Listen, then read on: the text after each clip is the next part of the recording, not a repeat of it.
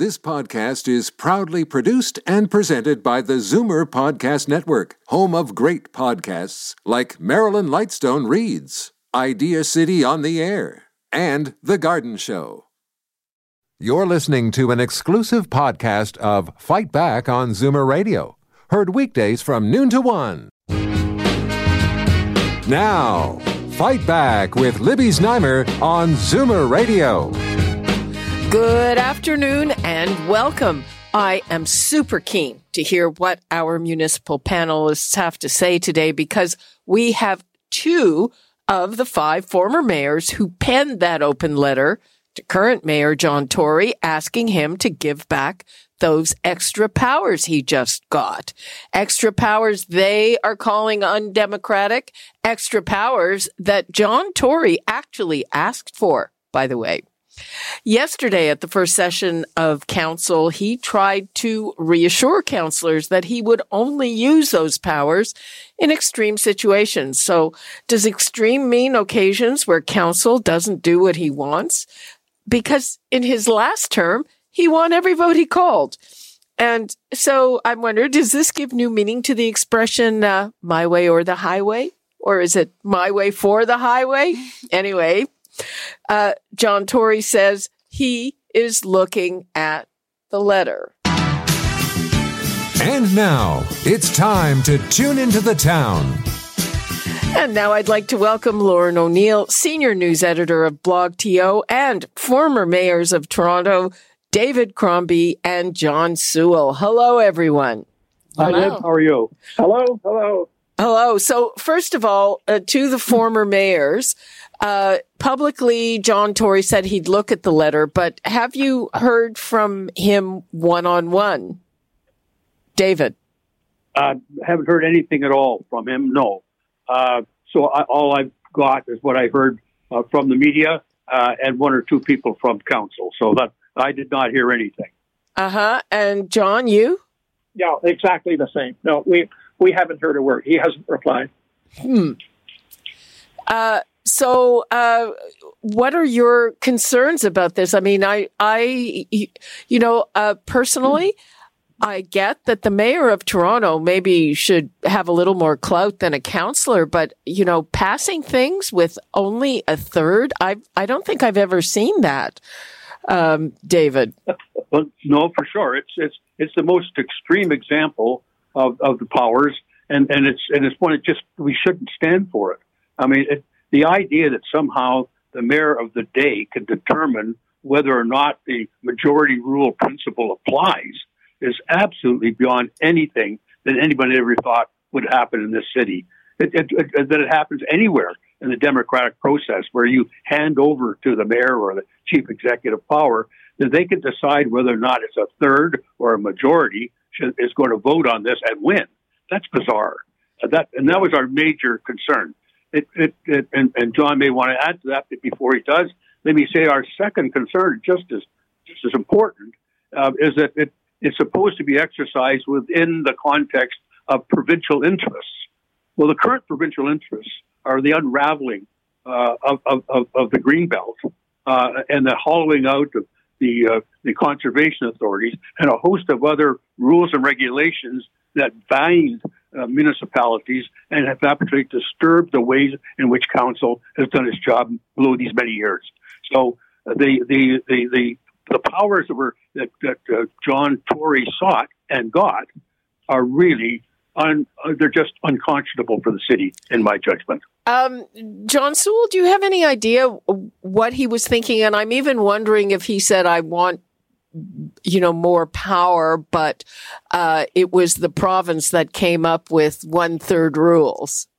Yeah. Well, I mean, I think he thought, well, maybe there's some votes that he hasn't been able to get through. People have referred to the fact that there was a vote about whether there should be rooming houses throughout Toronto. And in fact, council apparently voted against that, or he didn't think he had the votes for it. Interestingly enough, it was his allies on council who, in fact, were opposed to the idea. And he thought, I've got to somehow have the power to do that. But here's the problem. I mean, imagine having a politician, a leading politician, that say, oh, your vote doesn't count. Oh, and your vote doesn't count either. Oh, in fact, all you people on the majority, your vote doesn't count. Democracy is based on the idea of some sort of equality between us. Everybody has one vote, and votes count. And this legislation says, no, votes don't count at all. Who cares about them? We'll just let a small rump group make decisions. The fact that the mayor of Toronto suggested this is unbelievable. And of course, he did it during the election campaign. He didn't tell anybody he was doing it. I believe if he told anybody he was doing it, he would not have been elected. People would have said, we can't stand for this. I wonder if that aspect of it actually came from him. I mean, it just, we've all known him for a long time. It doesn't, it seems odd. And I want to turn to Lauren, but you're in the demographic that presumably stands to gain from more houses, whatever they're calling it.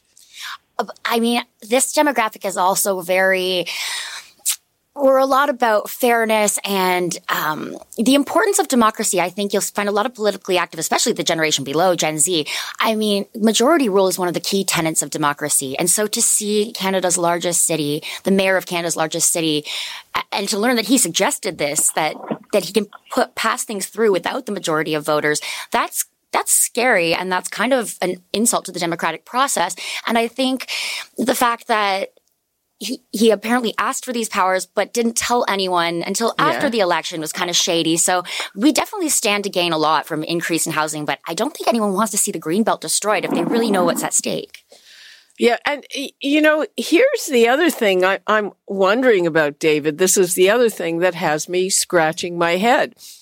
Before this came out, John Tory, very popular, almost beloved mayor, coming back to council after basically getting everything he wanted from council beforehand. And I'm wondering if now there's not going to be pushback because he's done that, not related to whatever substance of what he's going to put forward, David.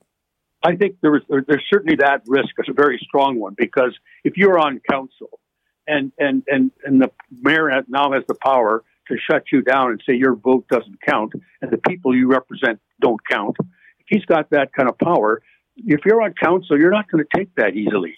And so I think you're going to find that it's going to work the reverse in some ways, in which there were both the premier and the mayor were thinking was going to. Because I think council will find a way in which to say, you can't treat us like that. We are equal in the voting, as John Sewell just pointed out. And the idea that somehow between the premier and the mayor, that's that historic right of understanding you do it through majority rule, that you could just get rid of that. That's just not going to go. So I think the council will respond in a way that, and I hope they do, in a way that the premier and the mayor were not looking for. John, I mean, do you think this will backfire on him? Oh, very much so. And the other point is that they say that they're doing this in order to get more housing. But look, there is a thing called the Construction Crane Index, which looks at all the big construction cranes in cities, because that indicates how much development is going on. And in Toronto in 2022, there were 252 construction cranes, great big construction cranes, building high-rise buildings, most of them condominiums. The next large city in North America that had a number of construction cranes was Los Angeles, with 51 construction cranes. So Toronto has far, far more housing construction than any other city in North America. And we've been in that position for the last 7 years. So to say that you need extraordinary powers to get more housing, that's wrong. We're building, I mean, as anybody who drives what kind of housing knows, it's everywhere. It's everywhere. You can't get around. You can't get around, yeah. I'm going to take It's a false premise that you need these powers to get more housing. It's just a ripping up of democracy, and it's wrong. Okay, I'm going to take a call from Patty in Mimico. Hi, Patty. Hi, Pat. Hi, Patty. Hi, I love the show, Libby. Thanks. So what do you think about the mayor being able to get things through with only a third of council? I kind of have a little twist on it, especially since with who you have on the show today. So I kind of have a question and an opinion. Okay, I'm quickly. in my 21st year as a Wheel-Trans driver for TTC, so I've seen a lot of changes. So my question is, especially with this whole Greenbelt thing, with all the projects going on and sitting in traffic and the way they move, I'm just wondering, the city or the province easily expropriates properties for their purposes. Could we not expropriate back the 407, buy it back, give it to the people now, and have a highway? Leave that Greenbelt alone. There were studies done for reasons, and we're supposed to not touch it. Why is Mr. Ford going after it? Well, there are a lot of theories about that. Patty, thanks for your call. A little bit off topic. We've talked about the 407 before, and let's take another one from Daryl before we resume with our panel. Hi, Daryl. Hi, how's everyone today? I just wanted to, to me this is crazy. It's almost a shame the notwithstanding clause. And these things are going to be, very, very bad, especially if we have the wrong people in office or using them. I mean, try and imagine if Rob Ford came by and had these powers. It'd be a total zoo and a circus. And I think that the mayor, and also in terms of the notwithstanding of the trial, there needs to be a body, an independent body that reviews any of these things and has to certify them as viable. I don't think it's just left up to whoever is in power. Okay, Daryl, thanks for that. I think, the whole issue of strong mayors was discussed during the election, but not with that particular detail. I don't, who even knows if that was on the table then? David, do you have a sense? Well, as I understand it, there was a discussion going on about strong mayor powers, and that's at least a healthy debate to have. We've had them before; we'll have them again. I do not support the strong mayor position generally. I think that the council and the city are better served by the mayor having to do his work to make sure he can get a majority for what he wants to have done. But I think now it's even more difficult to understand because at least the mayor is guilty of shallow thinking. That somehow, what happens if someone says, "Look, I'm the new mayor and I'm going to do what I want"? But the Mayor Tory thinks that somehow, if he simply says, "I will not use it except with restraint," that's good enough. But the laws aren't changed just from administration to administration. What does happen if you now have someone come in power who does maybe have the restraint that Mayor Tory might have, and we've now stuck with somebody who could say, "I can get along with it." We've ruined the democratic process. That's why John's got anger in his voice, because this is not a small thing.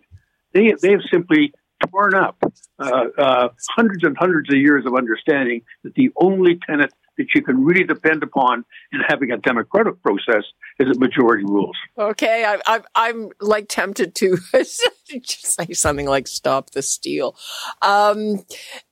Lauren, so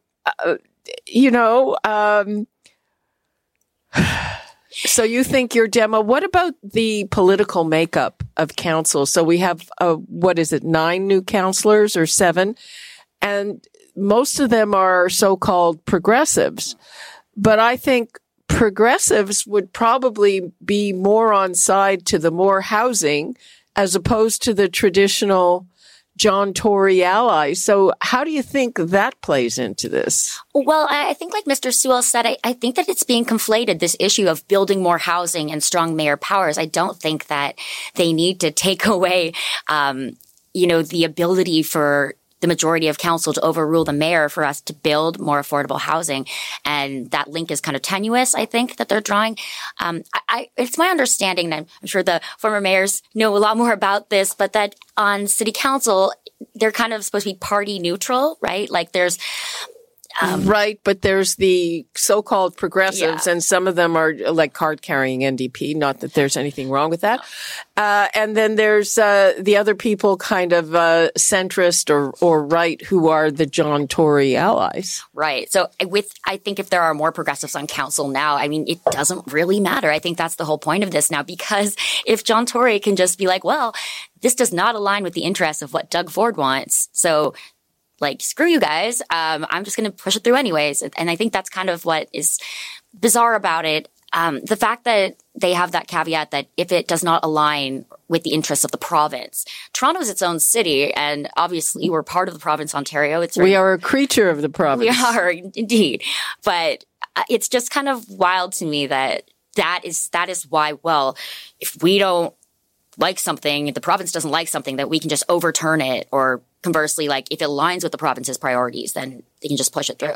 John, do you see any of this sort of resulting or playing into the new makeup of council? Well, we'll have to wait and see on that. But I think it's true that there is a much more progressive side of council, given the recent election. But I want to make a comment about this whole thing about affordable housing. You know, none of the housing that Doug Ford is talking about is affordable. Yep. It's still really expensive. The only way we're going to get affordable housing is with substantial government subsidies. I mean, we got to be clear about that.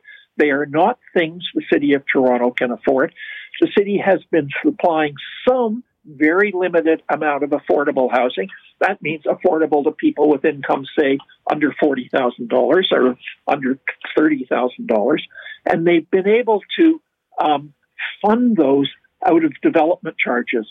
But in fact, the province is cutting a lot of the development charges, and the city staff have reported, and there's a report today on City Council's agenda about it, because the city is losing development charges, we're losing the ability of creating really affordable housing. And Doug Ford has not come in with any other suggestions. I mean, most of his things, just to get back to a point that David made, is about suburban housing on greenbelt lands. Yep. Well, that is not affordable to most people. Yep. I want to bring up something that I found out last night from a lawyer who watches this stuff, which is actually good news. And it's not on the Strong Mayor. It's on the other one, the more houses built faster. I love their Orwellian names of their bills. I love it.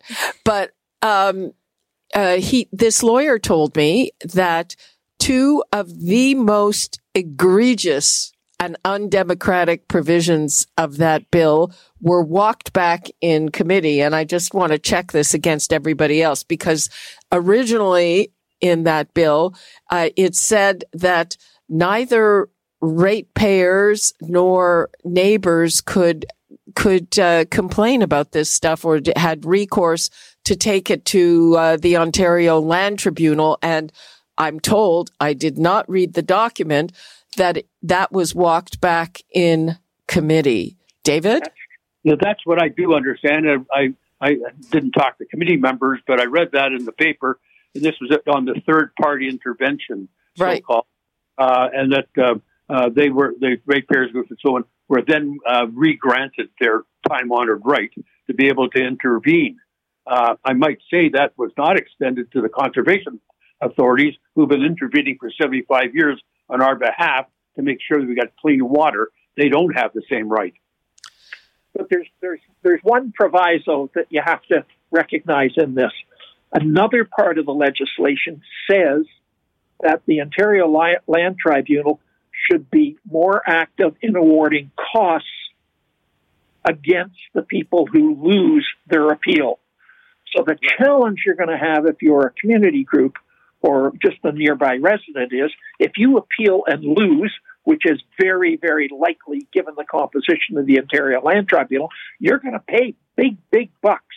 you're going to be paying for the developers' lawyers. So that while they now say you can appeal, I want to tell you, not very many people are going to want to appeal because they're going to be in it for very big bucks paying for development lawyers.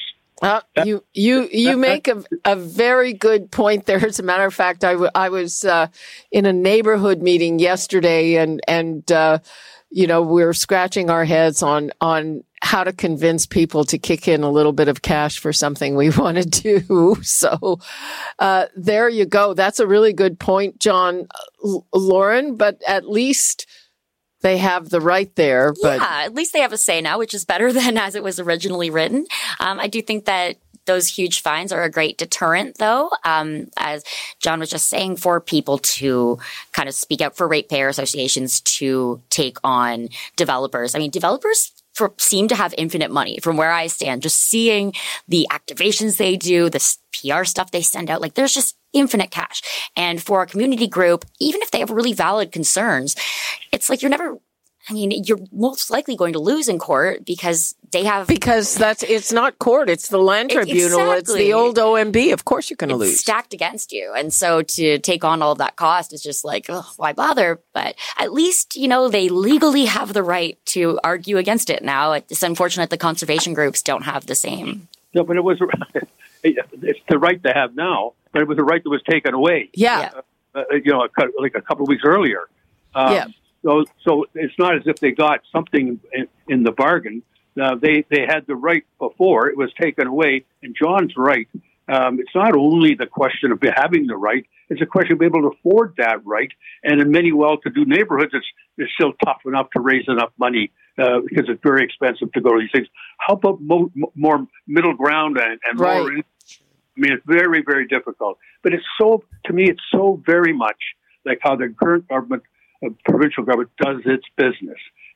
It seems that talk's a good game, but you've got to just look a little further and you'll find that you're being hurt. Everything in the legislation they brought in the last little while about cities and land use planning and environmental planning, much of it has to do, if you're wondering what it's doing is relieving the development and land speculation industry with as little to have to worry about as possible. Yep. I'm going to take a call from Pat in Toronto. Hi, Pat. Hi, Libby. Go ahead. I'm very concerned with all of this. And has anybody received their MPAC assessment? No. Well, I received my MPAC assessment for here in the city and for our cottage. And it's interesting. They've now gone back and they're using a 2016 date. So that basically is going to mean that people will have no idea whether they're being fairly or unfairly assessed.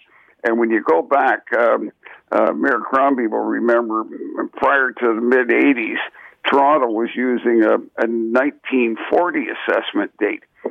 And then we went We like that one. Well, and then we went to a fair market value one, basically current. But that encouraged too many people to fight it. So now we're going to deal with material that's 6 or 7 years old. Pat, I do you want to react to the topic at hand? Yes, quickly. I'm very much concerned with it. Very much concerned, and I don't have a problem with Mayor Tory having this power, but I don't want it to be a general power out there for anybody who is elected the mayor. It's just wrong. Okay, that's unfortunately though it's not. No law is tailor-made for a specific mayor. One of the great dangers, even if you trust John Tory on it, even if you do, what we now have is a law that will apply to anybody who occupies the office. Okay, well, that comment to me says a lot. So people trust John Tory, even not to take advantage, though. I don't see if people trust him that much, why he needs this. It just seems, I'd like to know more about how that came about, because it just seems out of character. Yeah, people do seem to trust John Tory, but I don't think people trust Doug Ford as much. No. And the way I see this is just giving Doug Ford power to do what he wants with Toronto. Well, he has the power is the bottom line. Yeah. I'm looking at the clock. This is a fascinating conversation, but we're sort of running out of time. So, David, what happens next on this? Is it just a matter of you got to see the level of public outrage and maybe it'll be walked back? And can he actually give back the power? Well, they can retract it, or there's a number of ways they can choose not to implement it. That's a possible. He walked back on the notwithstanding clause with the federal government. And I think you're going to find that there are people who are just as outraged as we are across the province. And those organizations and individuals and communities are now organizing to see if they can get that bill recanted. John? Well, this afternoon, the committee of the legislature is meeting to consider whether or not there will be public hearings on the bill. Many people think that they will decide not to have public hearings because so many people will want to speak out about this. Wait a minute. I thought it was proclaimed already. No, it's not. The Strong Mayors Act is proclaimed. Yeah, isn't that where this is? No, this is in the something called with a name that George Orwell would have thought up. Yeah. The Better Municipal Governance Act. Ah, okay. And as I say, it's had second reading, but it's been referred to the committee, which meets, I think, at 4:00 this afternoon, and they will decide that's mostly conservative members, a big conservative majority. They'll decide whether there's going to be public hearings. They restricted the hearings on Bill 23, which is the Strong Mayors Act, and that was the one where David Crombie and Barbara Hall and myself put in a brief and asked to speak, and we were not allowed to speak. And John, I was going to say, don't get yourself thrown out of the legislature again. Well, I got thrown out because I said we have a right to speak, and that's part of democracy. And they said you do not have a right. And not only us, but the Association of Municipalities of Ontario was not even allowed to speak. I mean, so we're very worried that they won't allow any public hearings on this thing where there's a minority vote that the mayor can call for in council. Okay, we'll hear about that this afternoon. Maybe one saving grace is going to be, both John Tory and Doug Ford, they like to be liked. That's very true. Lauren, where do you think this goes from here as we wrap up? I think if they're not going to let the public have any input, I like what John Sewell did in the legislature. I think, I'm not trying to incite riots, but I think people need to speak out. So that was pretty dope. And people need to be heard. They deserve to be heard. So I'm really interested to see how this vote goes this afternoon, to see if the public will have any input. So Lauren says, John, get yourself thrown out again. Yes, I thought that was so cool. Okay. The youths love that. David, I know that's not your style. No, but I love it when John does it too, particularly if he's on the right side of the question. Okay. All righty then. I'm going to let everybody go. I'm going to take one more call from our audience. But before I do that, with Paul in Brampton, thank you so much, David Crombie, John Sewell, and Lauren O'Neill. And Paul in Brampton, you have 20 seconds. Okay. My warning to building houses too quickly. They're going to be built like junk. 30 years ago in Brampton, they did the same thing, built them too quick. We had to put a building freeze in, and then we actually had building inspectors that knew how to build a house. That's my comment, too. Okay, thank you. Watch pouring concrete in the winter, calcium flakes. Bye-bye. Bye. Good advice. Don't pour concrete in the winter. Right now, we are taking a break, and we'll be back with another thing from the provincial government that is annoying people, and they have sent a memo to doctors telling them to work longer hours, as if they don't work hard now. We'll talk about that when we come back. You're listening to an exclusive podcast of Fight Back on Zoomer Radio. Heard weekdays from noon to 1. Fight Back with Libby Znaimer on Zoomer Radio. Welcome back. It is the second memo the province has sent to Ontario's doctors in as many weeks. First, there was the note asking doctors to do more in-person visits. That annoyed a lot of them.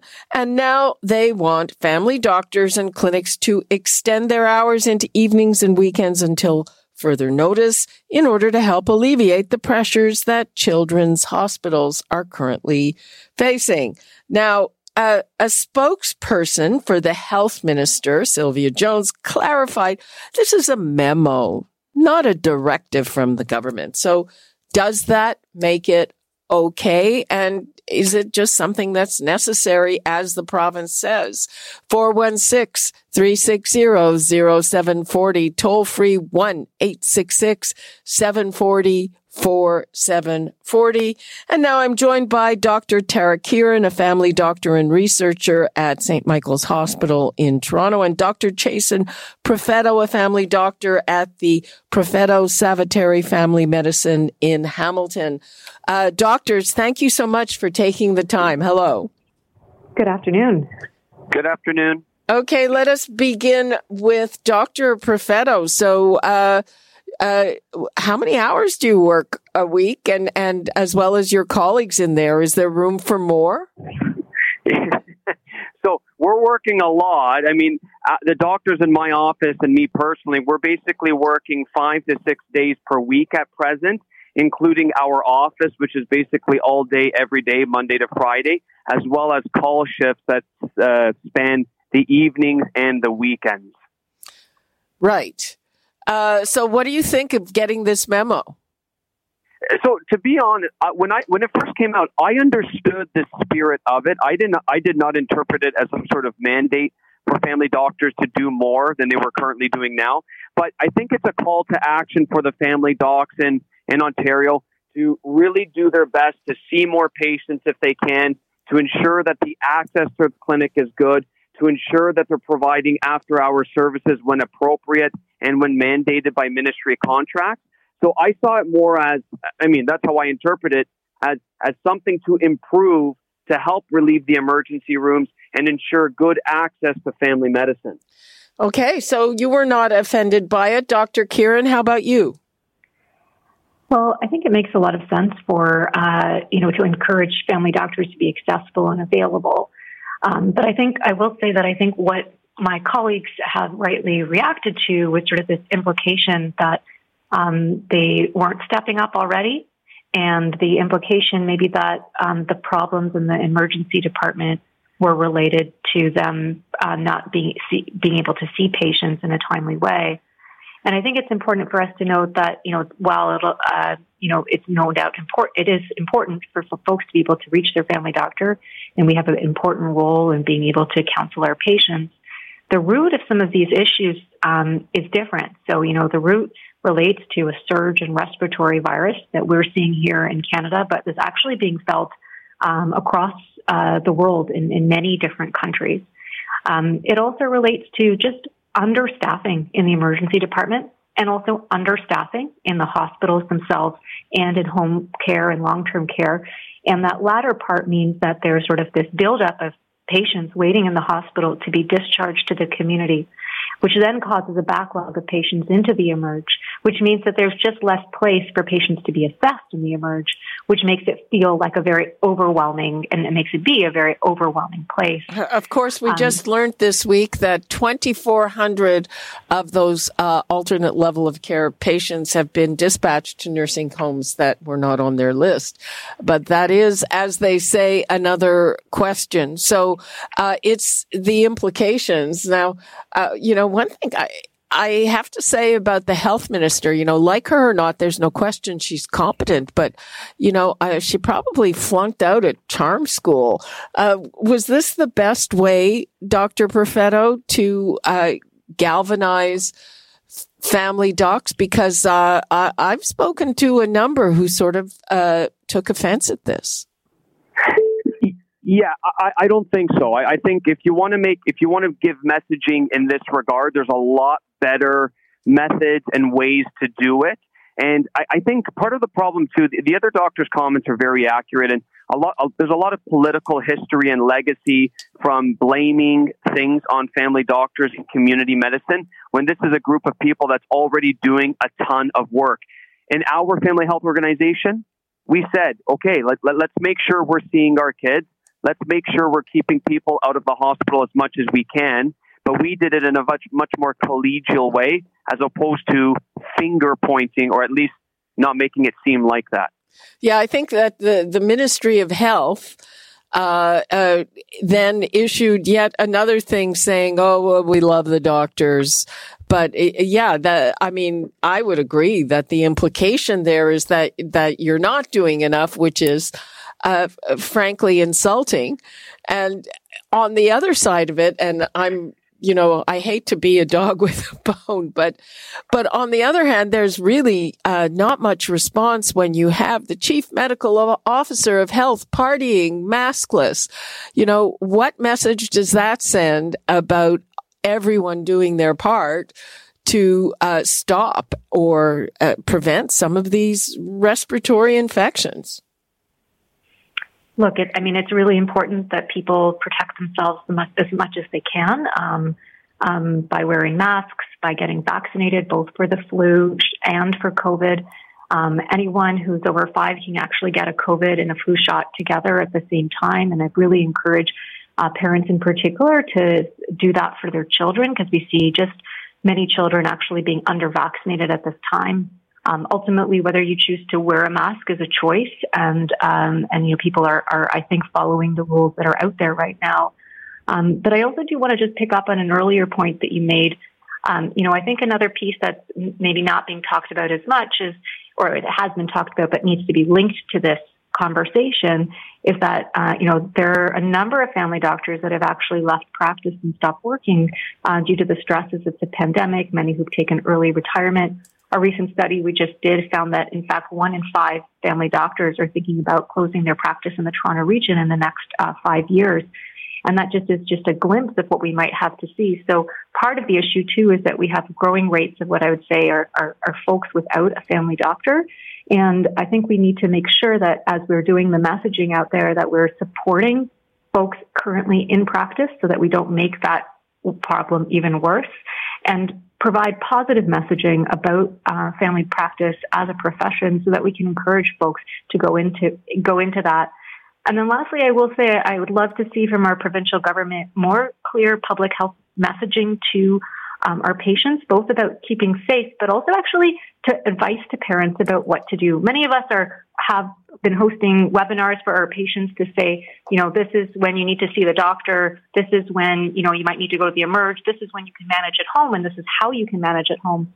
But I'd love to see a big health promotion campaign about that reaches all Ontarians so that everyone has that information and is clear about how they can manage their symptoms at home and when it is that they need to seek care. Well, yeah.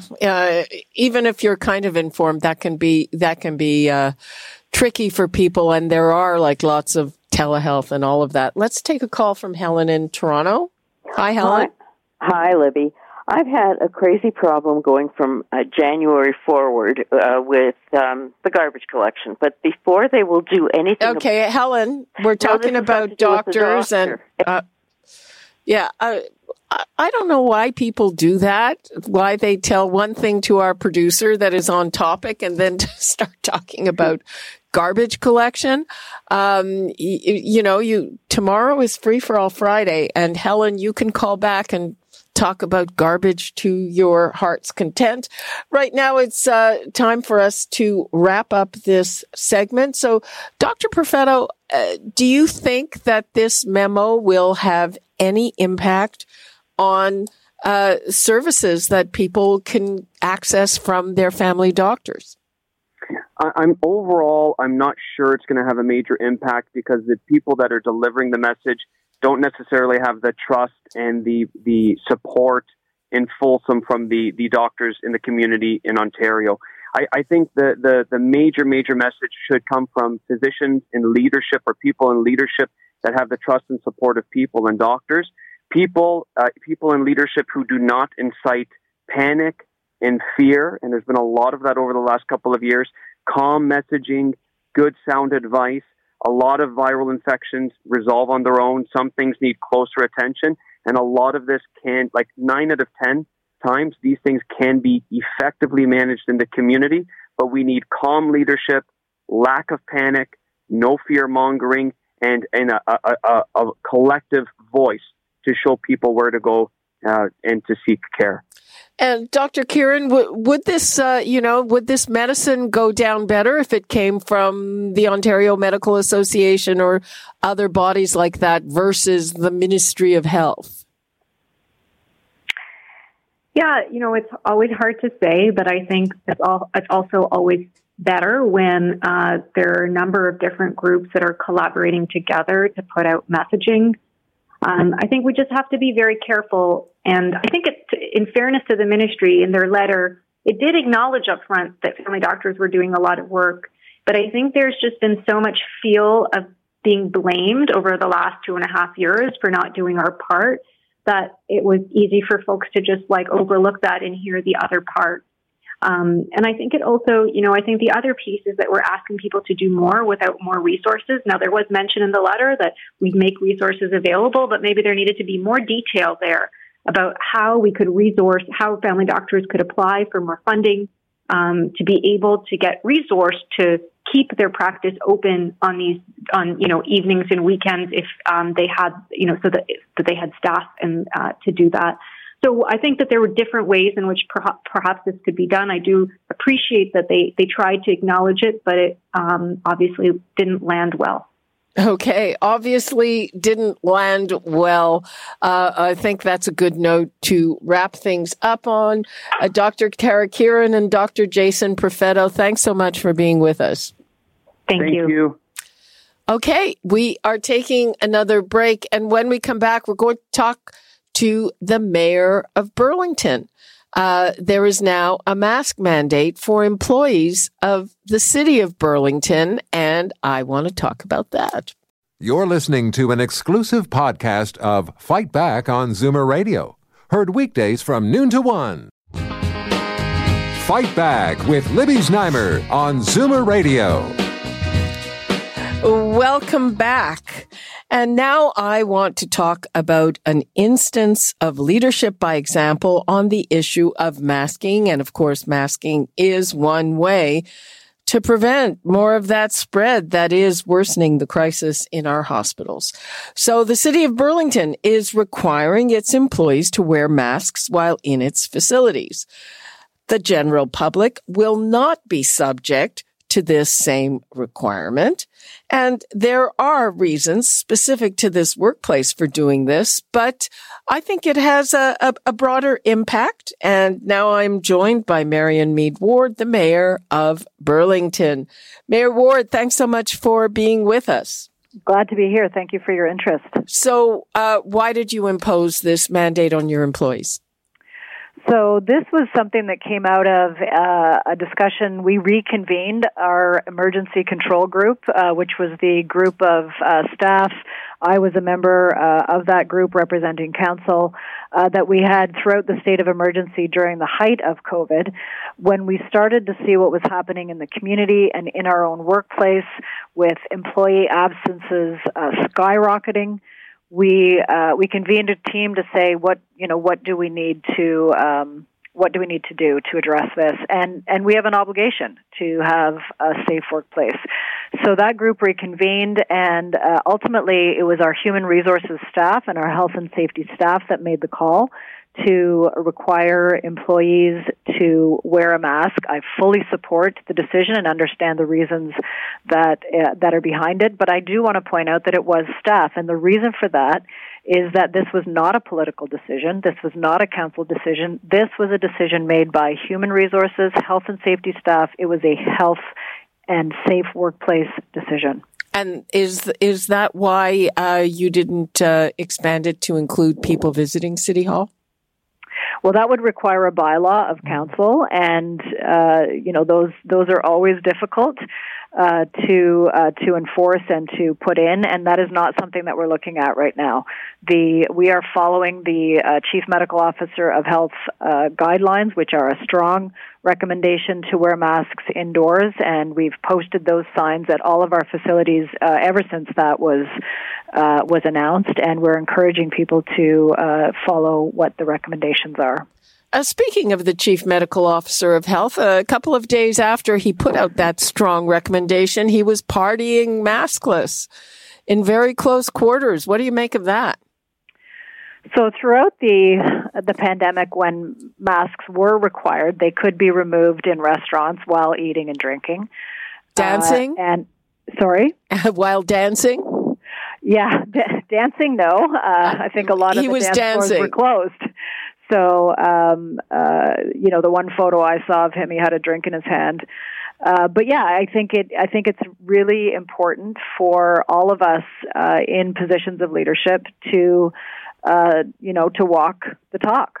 And if masks are required or if they are recommended, that we lead by example. It's really important to do that.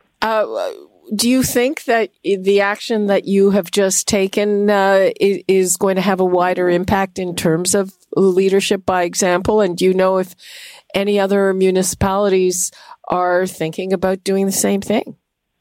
We haven't heard that. In fact, we've heard the opposite. I saw a report that, for example, Toronto was asked if they're going to do this. They've said no. That may change for people, because it really, in our case, it was truly a health and safety, workplace safety issue, and our ability to continue to deliver services. So we have had a fourfold increase in employee absences, leaves of absence due to illness, including mental health, and we have trouble delivering the services. The folks that are left behind, they're getting burnt out because they're doing double duty, and so it becomes a domino effect. And we've got this perfect storm in the community of RSV, of COVID, of flu. It always gets worse, even before COVID, during the winter months when more people are inside. And so this is a very targeted, time-limited approach to try to protect our staff, keep them healthy, keep them safe, and fulfill our obligations as an employer for a healthy workplace. Have you had pushback from some of your employees? Absolutely. Unfortunately, the issue of masks has been politicized and weaponized. And that's really unfortunate, because masks are a health issue, period, full stop. It is it's one step, it's not the only step, but it's one step alongside washing hands, alongside getting vaccinated, that will help to reduce the severity of COVID if you get it, and to prevent spread. And we owe that to each other when we're a community of people that cares for each other. But it's been politicized. And so, of course, I've received quite a few,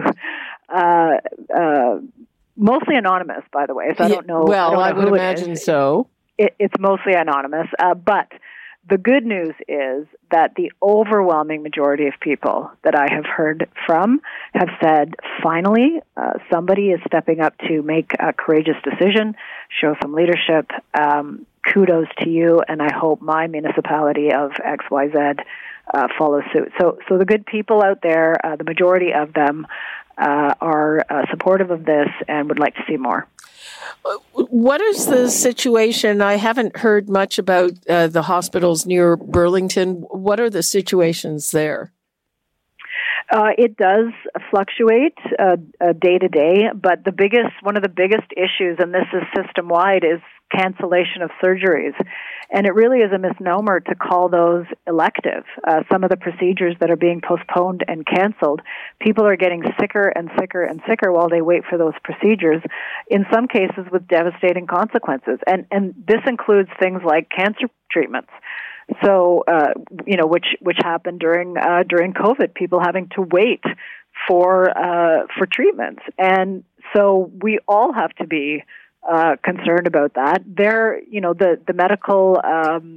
medical community has reached out to the province to say, look, there are over 1 million procedures that are so-called elective.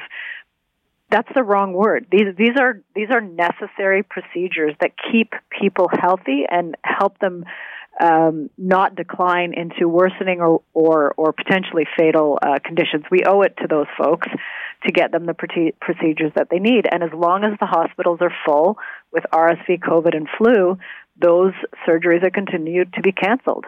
It is terrible, and we've been here before, and we already have a backlog from 3 years of COVID.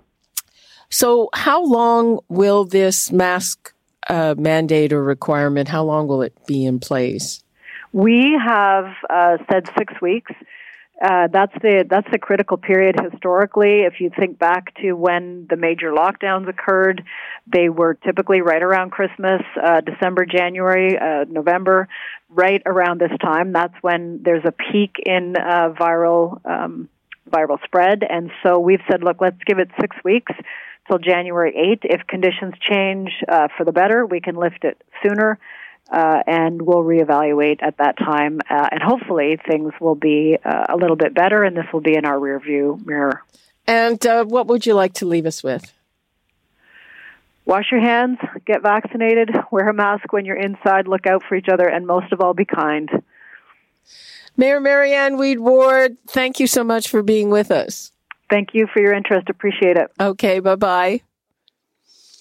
Okay, people. So Free for All Friday is coming up tomorrow. So I encourage you to call.